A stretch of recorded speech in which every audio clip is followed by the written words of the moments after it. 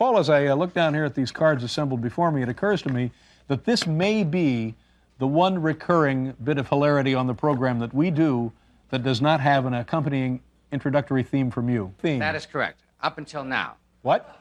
That is up until now, because I have done something very special for this evening. I've taken the liberty of commissioning a special theme for viewer mail by one of the truly great American composers. Let me mention a couple of titles to you. Moon River, Pink Panther, Peter Gunn, Charade, Days of Wine and Roses. These are just a few of the classic pieces created by this man, this genius. Please welcome to debut his new theme for viewer mail, Mr. Henry Mancini, ladies and gentlemen. Oh, my goodness.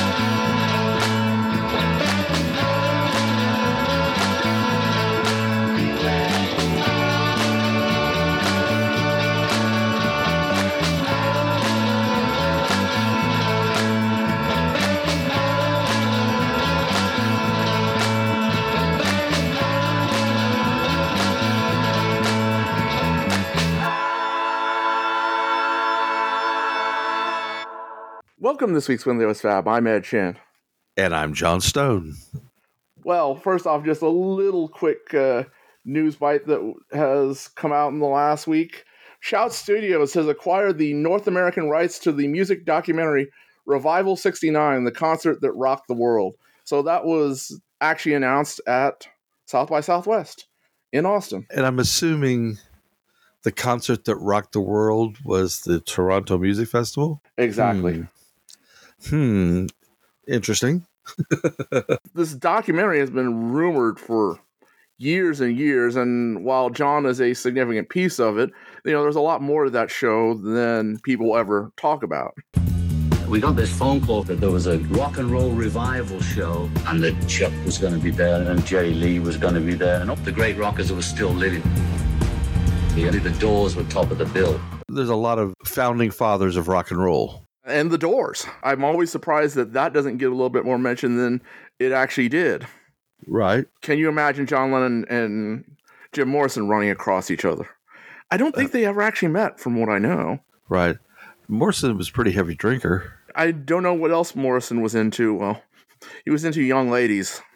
The best scene from the Doors film is, the girl in the elevator. Are we talking about Oliver Stone's movie, or? Oliver Stone's movie, yes. But the thing about that, which was always a little bit strange to me, was that they got all these founding fathers of rock and roll, all these guys that John loved, And Jon still didn't find a way to take the plane over earlier so he could catch some of them. That was kind of an intense time for business, Apple and all that stuff. So, and they are obviously going heavy on the angle of this was the show that caused John Lennon to decide that he was done and was leaving the Beatles. I wanted the Beatles thing to end. I felt as though I couldn't breathe if it went on any longer. We can argue whether that is the case or is not the case. right, I mean, it's only part of it, but I don't know. right. It gave him the confidence to walk away, but he was walking away either way, I kind of think. Yeah, I totally agree. No announcement as to when we're actually going to see it, but unlike May Pang, a home video release is on the horizon. Right. Go May Pang. May Pang, April 13th. So this week, we have asked our friends to provide some viewer mail for us, even though, well, you can't see us, but you're looking at the screen, so we'll call it viewer mail. It is viewer mail. And you people who didn't send a question, now, aren't you ashamed? You could be in this show, but you didn't send a question. Some people did, thankfully. Yes. As David Letterman used to say, first we read them, then we answer them. That's the little thing we call viewer mail. One of these questions is actually for me, so it's my mail, not a viewer mail. But Now, once again, these are actual letters from actual viewers. Let's get right to it. What do you think? Should we have Hal call them out tonight, Paul? Yeah, always good for a laugh. All right.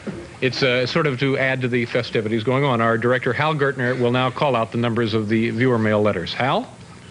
Gurney, David. That's right, Hal Gurney. I'm sorry. Ready?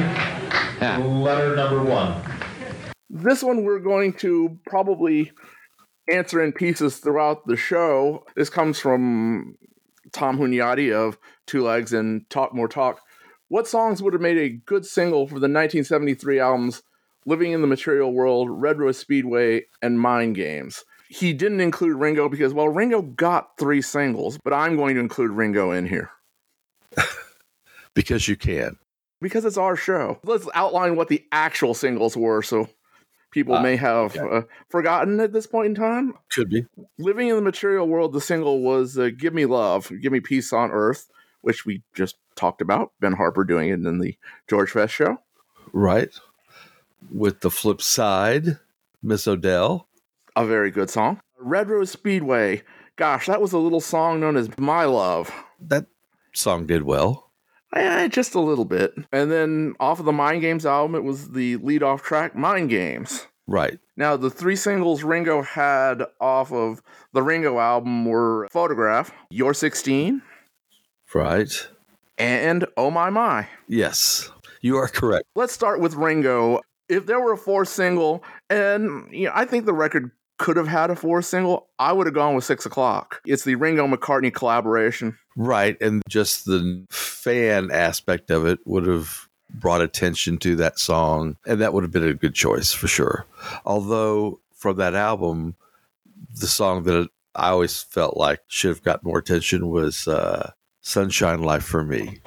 Sail Away Raymond, which is a George Harrison composition. And it's basically the band backing them up. There's a lot of stuff press-wise. You go, well, it's written by George and sung by Ringo and played with members of the band. But every track on that record is a good track. There's very little fat on the Ringo record. It's a good album. And that's really one of the few solo albums where you could say every song on there almost could have been a single. Yeah, the songs that weren't singles tried to be. I mean, you could see how they were kind of arranged to produce, like, this is going to be a single.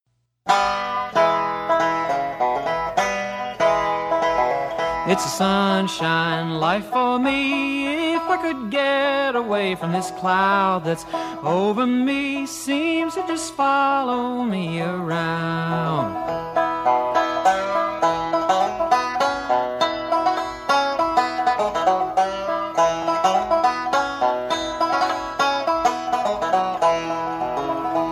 And it's a good life had for free when you're out in the country. That's what I could use if I could get away there soon. Let's move on to some of the other things. And in between these other questions, we will come back to Tom's question here. We've still got John, Paul, and George, which are the ones he was asking about. So Right. stay tuned. I want to move on. This is my question. We always read about Liverpool in 1960 to 1962, and certainly the proto-Beatles, the Quarrymen, and then the Silver Beatles were able to make a living, so there had to have been enough clubs to make that possible. How or why was that the case? Liverpool, a city largely known for comedians, and it certainly had some stage shows, but did the scene show up and the Beatles were fortunate enough to take part in it? Or was it the fact that the Beatles were making their bones at the time and club owners said, hey, there's lots of groups out there. Maybe I can find a way to make some money off of this? That's kind of my question. It has been pointed out that there certainly was the Cavern before there was a Beatles, and even before there was a Quarrymen. I mean, the Quarrymen played in the Cavern in the very early days. I think Liverpool had a music scene just like Manchester did. I mean, there were other places in England that also had kids basically playing music. But were they large enough to actually have these kids make a living off of it? I don't think that any of them were really making a living off of it. Everybody's living at home.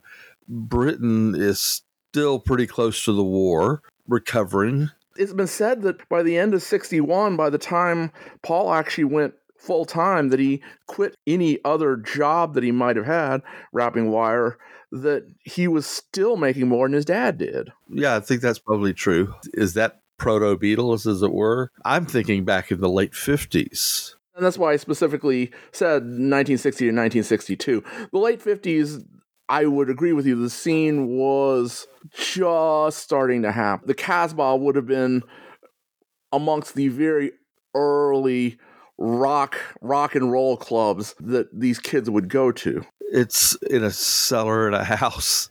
It's a kind of a ratty little place that teenagers hung out at, and you make a bit of money. I just don't think anybody is really doing all that well. It was the way that kind of scene always is in all cities or all towns. You read Beatles Live through 61 and through 62, before the Beatles really started going anywhere other than Hamburg, they were still playing every night, sometimes 2 and 3 times a day. Yes, they were the Beatles, but they weren't the only band who was getting that many gigs. 292 times in the Cavern, or so they say.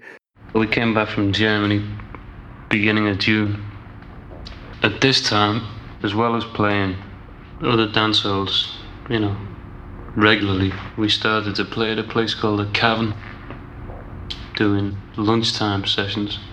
But there were other bands who were doing just as well. Ringo was actually better off than any of the Beatles were.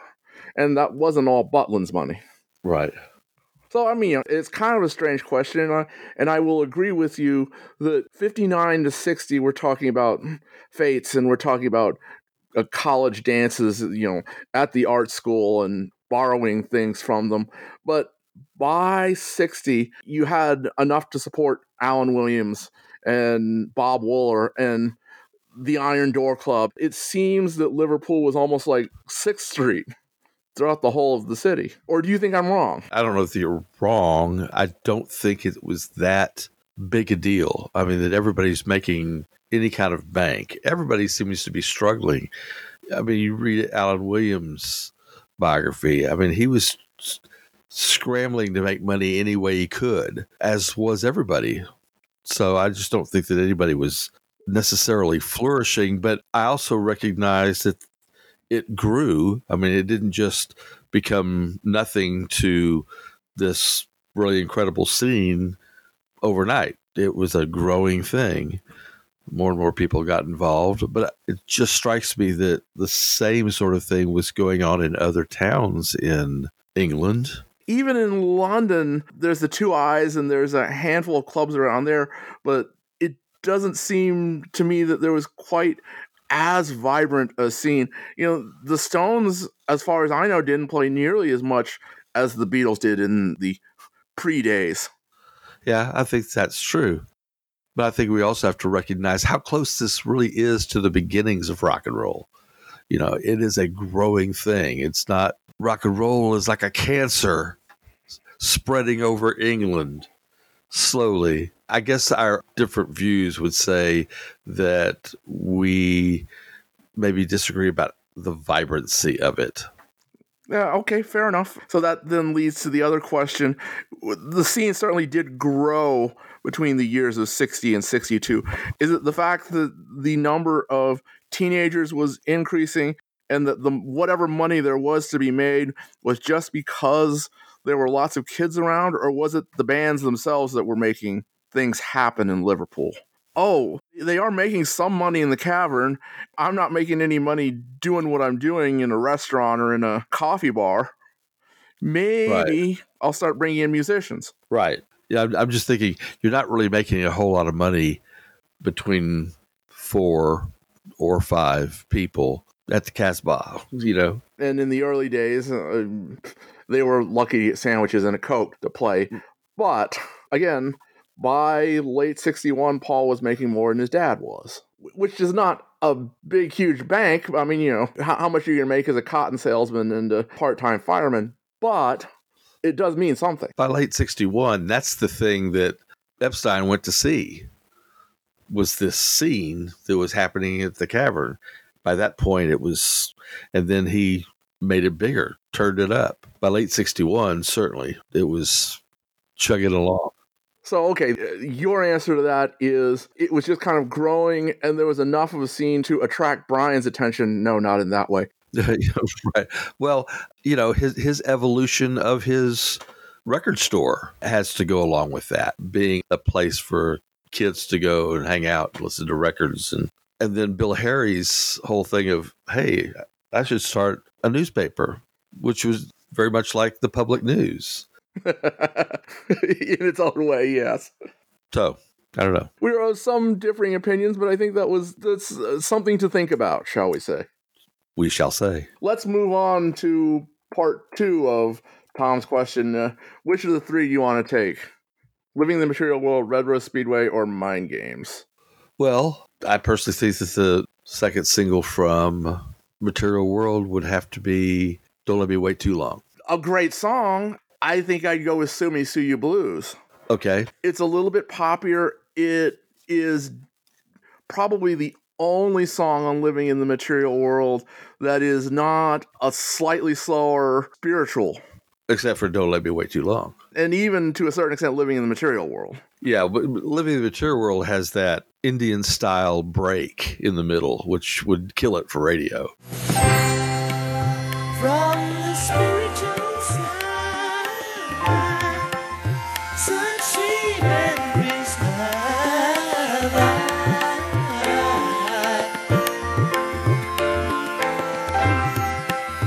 to the spiritual sky.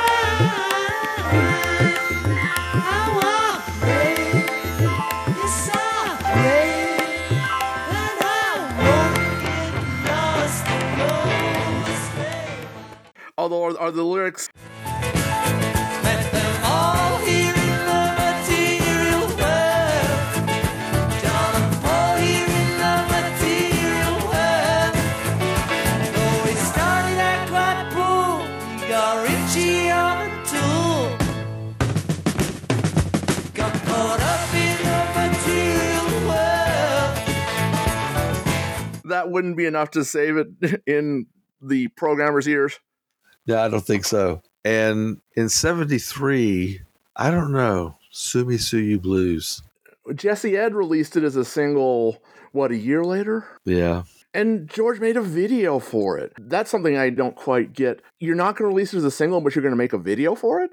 It could have been considered. The production of Don't Let Me Wait Too Long is real radio friendly with the strummy guitars and cool harmonies. And so that would just be my choice.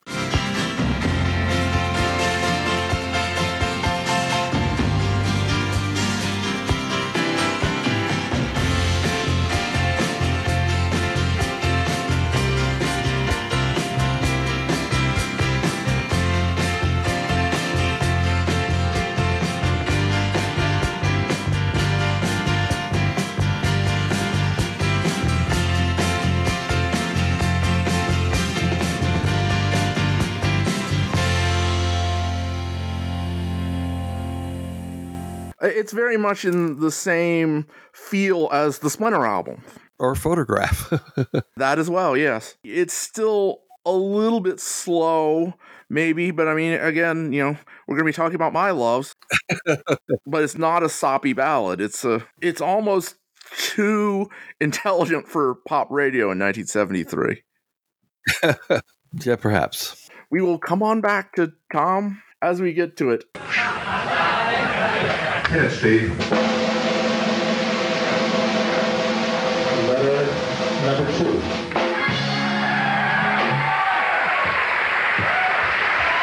I like this.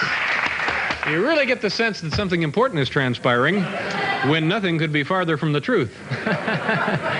Next up comes from the queen of all Beatles media, our good friend and co-host of Toppermost of the Poppermost, Kid O'Toole. We're going to finally hear Mal Evans' story later this year, and incidentally, the word from Ken Womack is that Father's Day is now out, and they have pushed the Mal Evans book back to October, November, which is a shame. Oh well, what's a few more months? Are there any other insiders, living or dead, that you think have yet to tell their Beatles or solo story? Who do you think deserves a biography? I would like to hear an honest telling of the Dick James story. Are there enough people still around to be able to find that out, do you think? I don't know. I'm really hoping that all the paperwork is in Mark Lewison's closet. That would be a good place to find out. And I'd also be interested in a book that kind of looked at Brian's deals, his movie deals with United Artists and Hard Day's Night, and his royalty deal in 1967, and the marketing. Since we're talking about Dick James, do you think his partner actually existed, Silver? I've never seen a picture. I've never seen anyone describe the man even. What was his name? Charles Silver? Yeah. It's a name, but it's like, I have seen no proof that this man exists. Yes. Right. Well, that would be chapter 2. I don't really know, because I would have to say I don't either. I've never seen a picture. There's lots of stuff in the Dick James story, even non-Beatles stuff that would be really interesting to find out about. Even the business of writing the Robin Hood theme and getting some fame off of being someone who wrote music for television. And his business dealings with Elton John. That as well, which they messed up completely in Rocket Man. It's one of those things I have thought about as to, certainly by the time they did the promotional video for Apple in the summer of '68, there was already some bad feeling there between John and Paul and Dick James. And I'd be interested in the evolution of that. When did they start really getting an idea of this? Was it because of Brian's death? That would kind of be my answer to that question. It was when they really had to sit down and look at where is the money going and how much are we getting out of every dollar or pound that comes in. I mean, of course, the stock answer during the touring years was it's all going to the government. But, I'd be interested to find out who brought them the information. Who was advising them after Brian died? I'm sure they were getting advice and information from all sorts of people. But who were these people? There's their accountant. I've read a little bit about him, but not too much. Yeah. He is brought up in Song and Get Back, but... Right.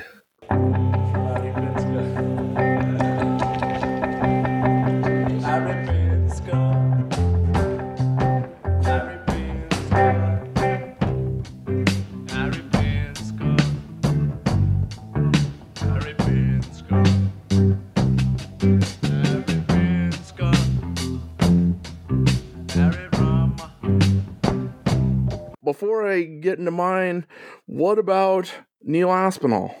I mean, we have a lot about Neil Aspinall, but there's a lot we don't have. Or do you think that the significant bits of Neil's life are going to be covered in the Mal book? I mean, they do always go together. There's a lot of personal involved. Neil's relationship with Mona Best and fathering a child and that relationship is always going on behind the scenes. Did John got his medals from Mona? When did Rogue learn that Neil was his dad? I don't know. How much do you have a right to know? I'm certainly not going to ask Rogue Bess that question. Right. I mean, I think Neil had an interesting life that would be good to read about. Even if you want to just sort of cut out everything before 65 and do Neil from 65 to 95, there's a really fascinating book there. And I mean, it will certainly go back to the business of Pete and Hamburg and the Bests and all of that, but just that story. Yeah. But that's not my choice, and my choice actually does tie into what we were just saying. My choice is Jane Asher, or short of that, a real book from Peter Asher. Peter Asher is the epitome of what we were saying. He will tell stories, but he chooses not to dwell on anything personal, and I don't blame him. So it's certainly his right to do it. And considering that's Jane's apparent approach as well, then... Yeah, I think Peter kind of just is taking Jane's lead on the business of, what actually happened between the two of them. Yeah, for sure. We kind of have the general shape of their relationship. They met, she was the actress model, Paul was the up-and-coming rock star. How did their relationship grow that quickly that he was invited to live on Wimpole Street? In a matter of months. Even separate from the relationship, there is her relationship to the music. Maybe there's no story there. Maybe she was away so much that it was Paul writing these things and, this is a song about what we were doing or what we were thinking. And it's like, oh, okay, fine. Right. But, even stories like, I would really be interested in hearing about the trip to the States when they came for Jane's birthday. Yeah, April 67. Again, there's lots of gossipy stuff about the end, but that's not what I'm interested in. I don't care that Jane found him in bed with, was that Francie or was that somebody else? I believe it was Francie. None of my business, and I don't really care about it. The only reason that would interest me is if that's why she actually decided to call off the engagement. We're kind of missing a pretty significant chunk of certainly Paul's history. Maureen and Cynthia, it's nice, but neither one of them were particularly as upfront as Jane was. Paul and Jane were a cool couple, and so they were celebrities of their day, whereas George and Patty approached that. Patty was a well-known model, and George was George. But it still kind of seems like we've heard all or most of Patty's stories, and they're interesting. How that would lead to India, and that is where Patty seems to come into the picture, at least as far as Beatles stuff goes. Because of circumstances, we've learned all the gossipy details about their breakup and the fact that, she went to Eric, but again, I don't really care. It's none of our business. I mean, I care in as much as, yes, at least somewhere in all of us is this slight gossip, and it's like, ooh, there are people too, and there are people who have all these nasty relationship problems. Okay. A lot of the stuff that's out there is out there because the people themselves have shared it as part of their story. So we have a deeper view into their lives than most people have of public figures. Bringing us back to May Pang, what she wrote about was far too much of the gossipy relationship stuff. I would have liked a lot more of the working with John Lennon or working with John and Yoko end of things. Right. And she blames that all on her publisher, and I don't disagree that, particularly where the world was at that point in time, the point was, let's get as many eyeballs on this as we can, the people who were reading People magazine, and that's where Loving John came from. Right. And that's why I certainly hope that we get a better rounded view in this film, but we'll see. Right. We have beaten that question to death, I think. And I've completely lost my place. I have no idea. Continuation of letter number 2. Okay. This is the only show on NBC right now. Next up, we still got Lennon and we still got McCartney. McCartney, Red Rose Speedway, My Love was the single. What are you going to go with as a Red Rose Speedway single? Little Woman Love. It was recorded during those sessions, and It's a rocker. yeah. The problem with Red Rose Speedway is half of the album is unissuable as singles. The medley's not going to be a single. Right. Loop, First Indian on the Moon is not going to be a single. Right. That leaves 7 songs. You're entirely justified in going off book. Right. But I also, in parentheses, put Little Lamb Dragonfly. Which is a great song, but a single? I looked at all the other songs and was like, that's it. It's a 6-minute ode to a dying lamb outside his window. Yeah. That's a little bit morbid for pop radio in 1973. Nah. Although pop radio does have a tendency to like the slightly morbid sometimes. The quirky. It would have been that.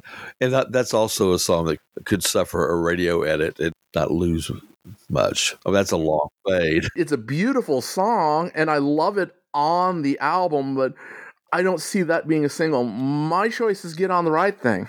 It's of about the right length. It's got hooks galore, and the chorus is just so sing-along. You put that out as a single, I think that would have a chance at being a hit. And you got Paul doing silly voices, which is always a plus. Look at you, Tony King. We've got 2 questions about box sets, so let's combine them together. This comes from Martin, our other co-host on Toppermost, and David Modlin, our fan from the Facebook group, who always tells us that he will listen after midnight. After midnight, we're gonna let it all hang down. The 2 questions are, what is the archive reissue, either solo or band related, that you're most looking forward to, and what are you hoping will be included on it? And you mentioned the 1965 box being in the pipeline. I used to have a German pressing of the stereo 14-track vinyl Help album, which I enjoyed because it separated the backing vocals from the lead. Do you think the original stereo mix of Help will be included in the upcoming box set? Well, taking the second half of that first, no. They have not included original stereo mixes on any of the box sets. I don't see them doing it for the 1965 box. Right. I agree with that. They'll do other stuff. Following what they've done, we'll get a mono disc of each of them. Help and Rubber Soul. It is kind of interesting. What are they going to do with these stereo mixes? They might consider putting one or both of the George Martin stereo mixes of Rubber Soul out, even though no one really likes them, just kind of for historical purposes, but I still think that's not going to happen. Yeah. But for Help, I don't see them doing that. It might be interesting for them to put together a box set someday, somewhere down the line, of just some of these oddball mixes. Help was actually the last mono album we got, and Rubber Soul was the first stereo. But I have to recognize that's a personal thing that happened to me. But that's kind of the way I hear it in my head, is like there were all mono mixes and then stereo. There are at least 3 different stereo mixes of Help. If there's more than 2 versions of Help, I'm going to scream. Help the album, not Help the song. But I can listen to Help the song all day long in whatever mix you want to throw at me. You want to give me just the backing vocals? Great. Now these days are gone, I'm not so self-assured. And now I find I've changed my mind, I'm opening up the doors. Ed, you're the reason why these things cost $3,000. Whatever we get off of Help, I'm going to take and I'm going to love, because Help it's certainly my favorite of the early tracks, and it's easily top 5 overall. And anything you can tell me about Help, I'm going to listen to it and I'm going to pay attention to it. So, all right. So Martin's end of this question. What archive release, either solo or band, are you most looking forward to, and what are you hoping will be included on it? And I'm going to surprise you with my answer to this. Which is, I want a really, really big, really good off-the-ground box, which includes all of the unplugged outtakes and all of the McCartney live at the Ed Sullivan. Thank you. Good evening.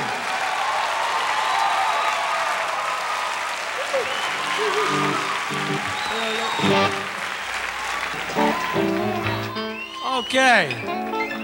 All right. Hey, up. So you know what all this is about then tonight, do you? Well, you do. No. It's a new show they've got. New show called Oh, no, it's not called Unplugged. It's called Up Close. How's that?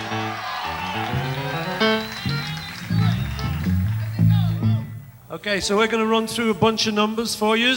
I hope you enjoy yourselves and rock on, guys.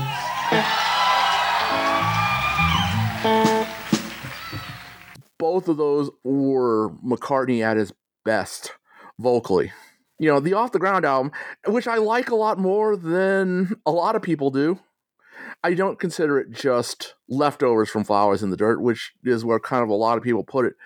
Get Out of My Way has always been a track that, from the day I first heard it, it's like the train whistle caught me.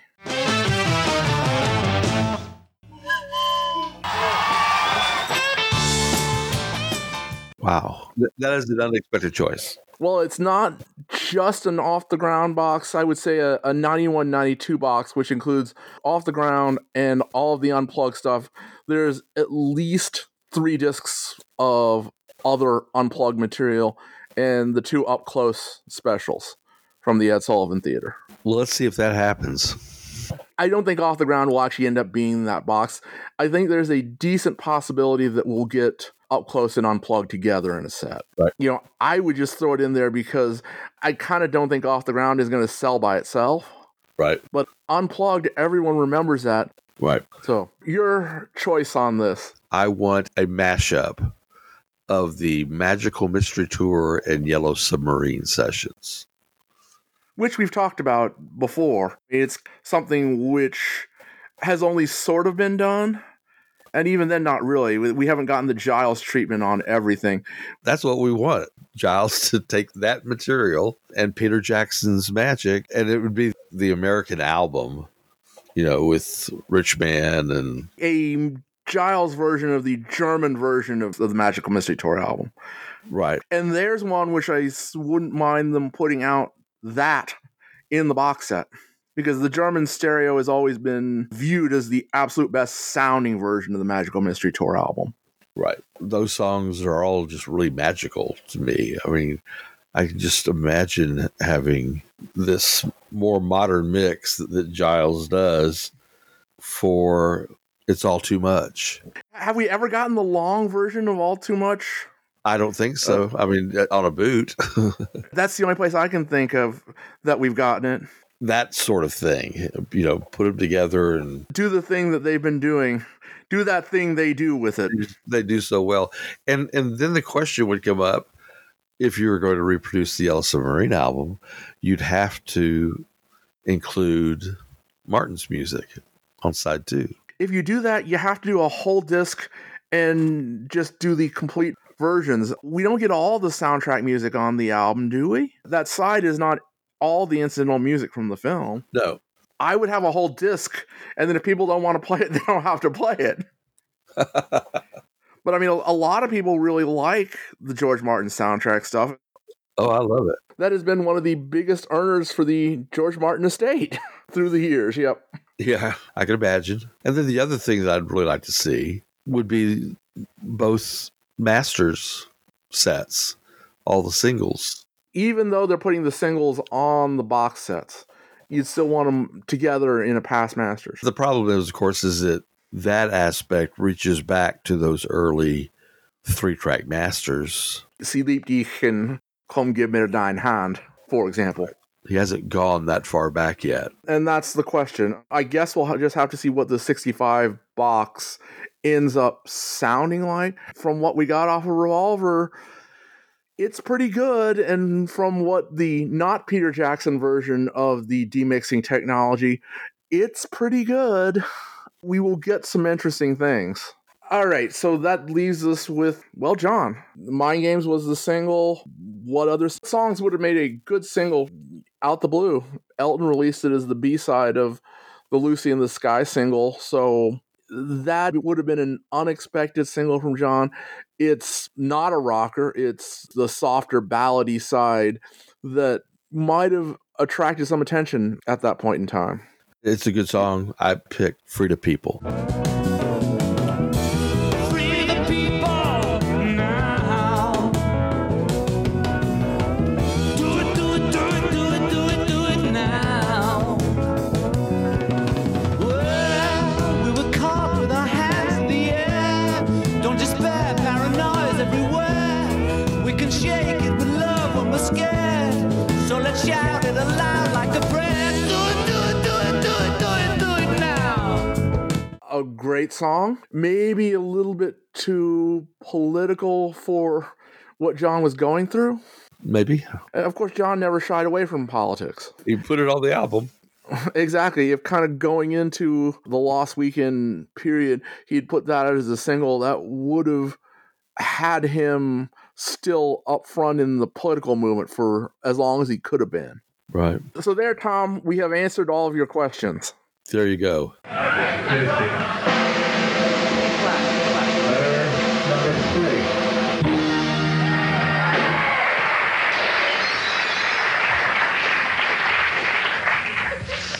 Tony DeMeo, how do you think the Venus and Mars album would differ if John had reunited with Paul in 1975 as he originally planned? Well, first off, I don't think John would have gone down for the whole album. Perhaps not. Had things occurred that he still would have gone down, it would have been one song, maybe two. So I don't think that Venus and Mars would be that much different. Maybe not, but at the same time, I think Paul would have tried harder to be hard. You could see something like Listen to What the Man Said done harder, but not as poppy. Maybe there would be a co-write or a John song that Paul adds some lyrics to in place of like Spirits of Ancient Egypt. Could be. Can you imagine John sitting in the control room? Paul goes, I'll play you some stuff I've been recording. And he plays them. You gave me the answer. He would turn right around and leave. Right. Paul, you're still doing Obla-dee, Obla-da. We're not doing Maxwell again. Right. Although John would have liked Letting Go, I think. Yeah, I agree. What about Magneto and Titanium Man? John had no problem with pop culture. I don't know if he would have had any knowledge of the comic book source material, but as a song, he might have appreciated it. You know, by that time, there had already been the press stuff. And so I just think the end result really would have been Paul would have been a little bit more going for the harder edge in front of John. Well, which would have improved Venus and Mars. I think so, yes. Do you think John would have gone for the concept, the opening of each side with Venus and Mars, and the two different versions? I don't know. I mean, John liked that sort of stuff. I thought it was effective and a good idea. And I mean, of course, Venus and Mars Rock Show is and will probably forever be the single best opening to a concert that you could do. Right. I guess our answer is it would probably be slightly harder edged. There would probably be a couple less Wings tracks, meaning Spirits of Ancient Egypt and probably Medicine Jar would be out the door. I don't know. Medicine Jar was Jimmy's, yeah. No, I think he would have left it in. I don't know what John Lennon's response to that would have been, but I mean, of course, John would have recognized the keep on sticking your hand in the medicine jar line. That's kind of what he'd just been through. Right. For all we know, the sessions could have gone. He comes down and goes, so what's Yoko going to do? Yeah, that's true. Or May Pang would be there, and May Pang would throw love at the whole scene, and it would become the greatest album of all time. No. That's what May likes to tell us. All right, so we got time for, let's see, two more, I think. How about Hudson's question? What do you think is the most overrated Beatles song? Which was a good thing to consider because in order to be overrated, it has to be rated. You can't pick Mr. Moonlight. And you can't pick Revolution number 9. Right, exactly. So you have to pick a song that has some impact so you can go, wow, way overrated. I'm kind of going to go with When I Get Home, which maybe is still not rated enough for what you're pointing at, Right. but that would be my choice. It was at least considered for a single. It's a little bit repetitive, and then, I mean, the lyrics aren't great. Okay. I picked Hello Goodbye. It's really a silly song. It's very sing-songy. Basically what it is it's a clever arrangement. So way to go, George Martin. We know the whole origin of that. Paul sitting down and saying, let's write a song. Asking Hunter Davies to give him some words, and there you go. Right. But it got to number one. And that ending, Maori ending. To me, the song is just a collection of ideas. And it's really the thing that Neil Innes parodies best when he does the Ruddles. It's just that sort of like ideas. It's still just his sheer force of will that makes it work. Right. I mean, you may say, well, no, it doesn't work, but it works well enough that most people don't recognize what you're saying. It got to number one, and I like it, but I just think it's overrated. It's not that I don't like the song, but it's not something that's really great, in my opinion. I'm one of the ones who will listen to anything in the canon, and I genuinely believe that most of what's there is at least pretty good. Yeah, for sure. Even Mr. Moonlight and When I Get Home, it's like, okay, fine. Yeah, there are things about all this stuff that I love. Just this show requires a certain amount of, okay. This is opinion. For once, we're not spouting facts. Right. It's just, what do you think? Right. Last, or maybe we can squeeze in one more, depending on how long this goes. This is from Jamie Daryuwala, formerly of Toy Subs, and he played on one of your albums, didn't he? No, Alex did.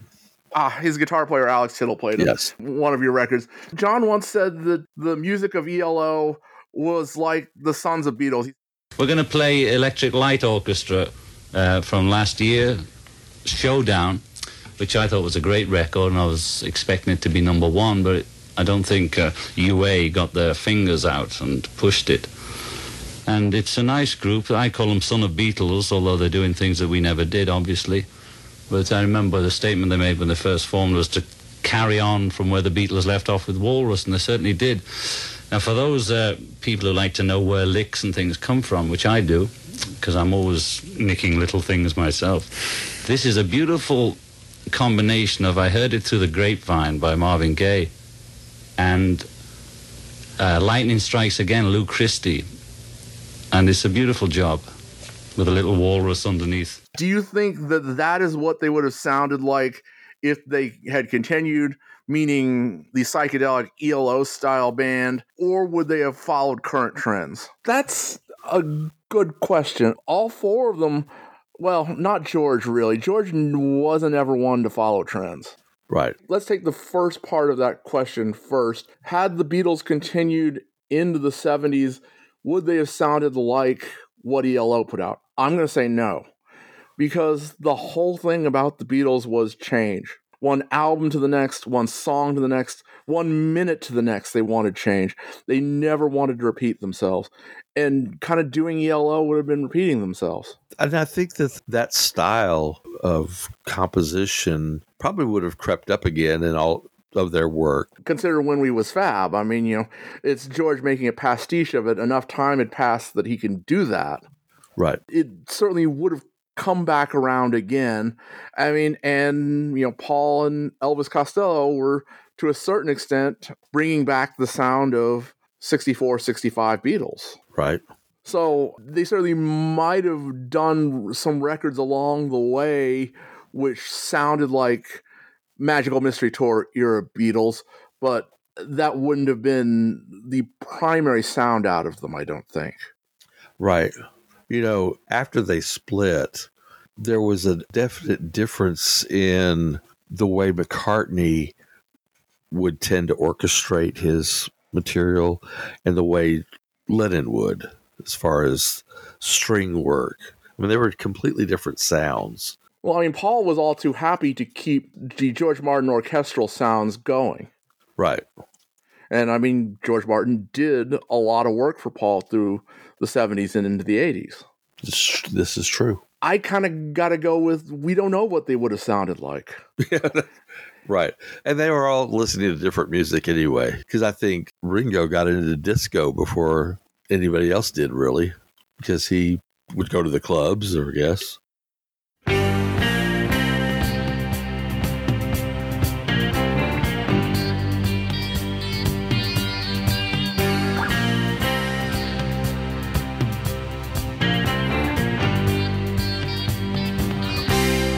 I've been down one time, and I've been down two times, but now I'm drowning in the sea of love. That's kind of the other point is, well, they have found a way to do a disco track. Paul certainly kind of sort of did with Goodnight Tonight, and Ringo has. George never did a disco track. But, I mean, and John was also a fan. He's commented on that several times, and there's that funky little clip of him playing Voulez-vous coucher avec moi. Oh, should we? But you know what we should do? We should do disco sound now. Disco sound? How? Right, like the bump. You know how to dance the bump? No, like that one. Yeah, right. Yeah.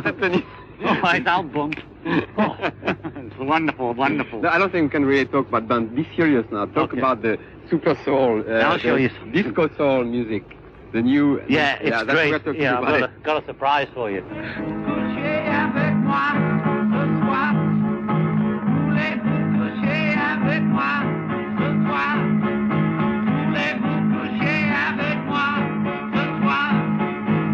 All together now.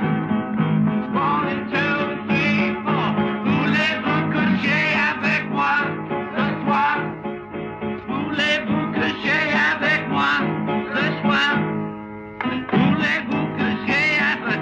See, we know what I know. You're my love, I said ce soir. Les nous sommes... I could see them trying something. I mean, disco isn't that far removed from what they loved. Well, I think they would have gone through a period of that, but, when you read in interviews in 1980 about how enthusiastic John was with the new wave scene, he would have been part of that. They listened to different musics. That is true, although John was also turned on by the electronic coming up. And maybe if we had to say one direction they might have gone in, that's the direction they might have gone in. Both McCartney and Lennon were big fans of electronic music. Not George's electronic music, although maybe they were fans of that as well. Electronic sounds, not electronic music. And then you'd have to question, would they have gone through a reggae period? If we play this game and they got back together in 1981 to record something, that was really what John and Paul had in common. McCartney would have been fresh off of McCartney 2, and John loved that sort of stuff. So that may well have been an electronic style album, which would either have aged terribly or be a classic. We don't know which. That's fair. Very little in between. It wouldn't have just been a mediocre album. But, I mean, you could say the same thing about Free as a Bird and Real Love. Right. Ladies and gentlemen, how about a nice hand for our director, Mr. Hal Gertner?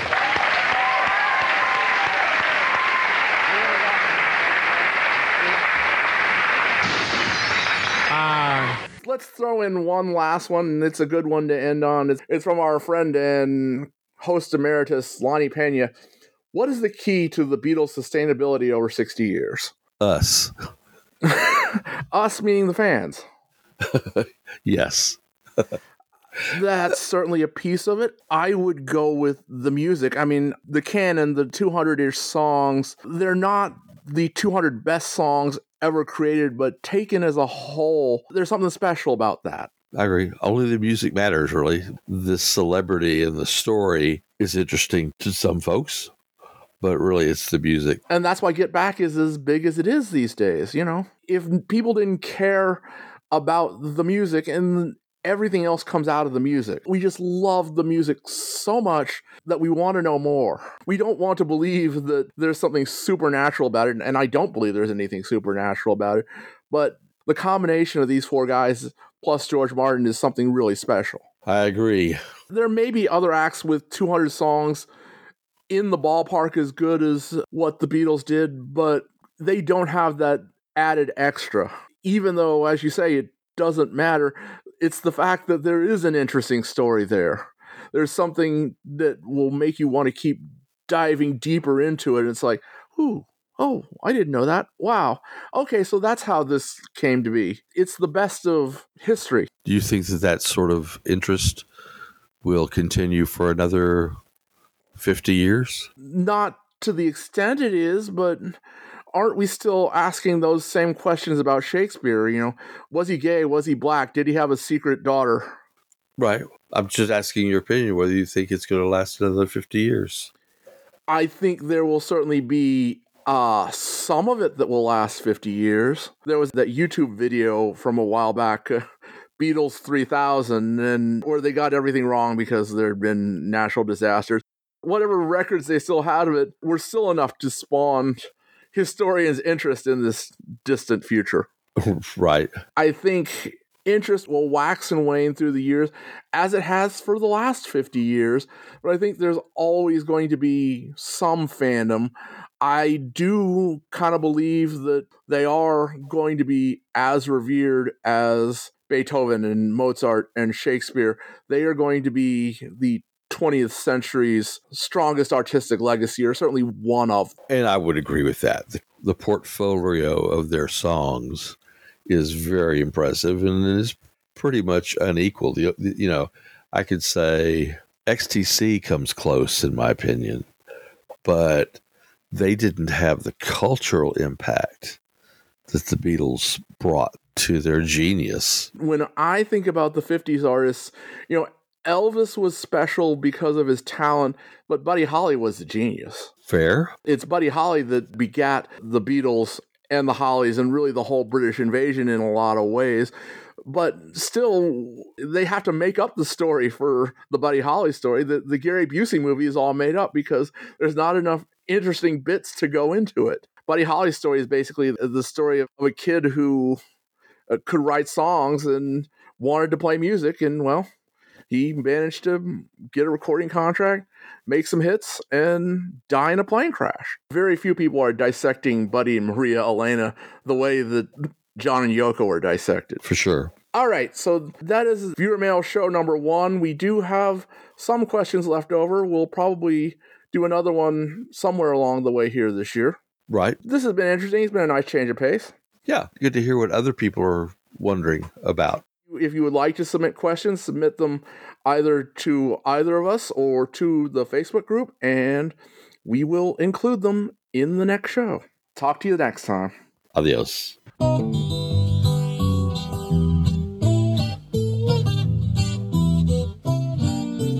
Subscribe to When They Was Fab on iTunes, Podbean, Stitcher, or wherever finer podcasts are found.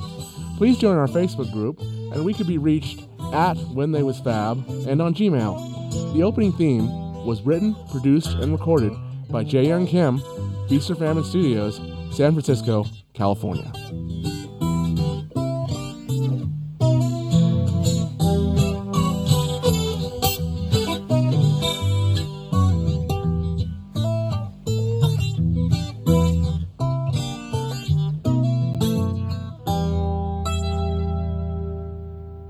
Dear Dave, do you think Paul McCartney has a nice stereo? Thank you, David Smith, Camarillo, California. Excellent question. Gee, I don't know anything about it. Paul, do you know Paul McCartney? Do you know anything about his stereo equipment? Well, yes, as a matter of fact, I do. You know, I remember the last time I was over at Paul's house. He was having a big party. Yeah. And I think it went... Swinging party, Paul. A great stereo system. Japanese, isn't it? Yes, it is, mate. I think it's really... Hal, wait a minute. Wait. Just hold it. Hal, no. Paul. Yeah. But you don't know Paul McCartney. That wasn't Paul McCartney. That was Biff Henderson in the goofy little wig there. I don't know Paul McCartney, but I have hung out with some of the guys in Beatlemania, which is not exactly the Beatles, but an incredible simulation of the Beatles. It wasn't really the Beatles. Well, I don't really we know. have a fun little show tonight.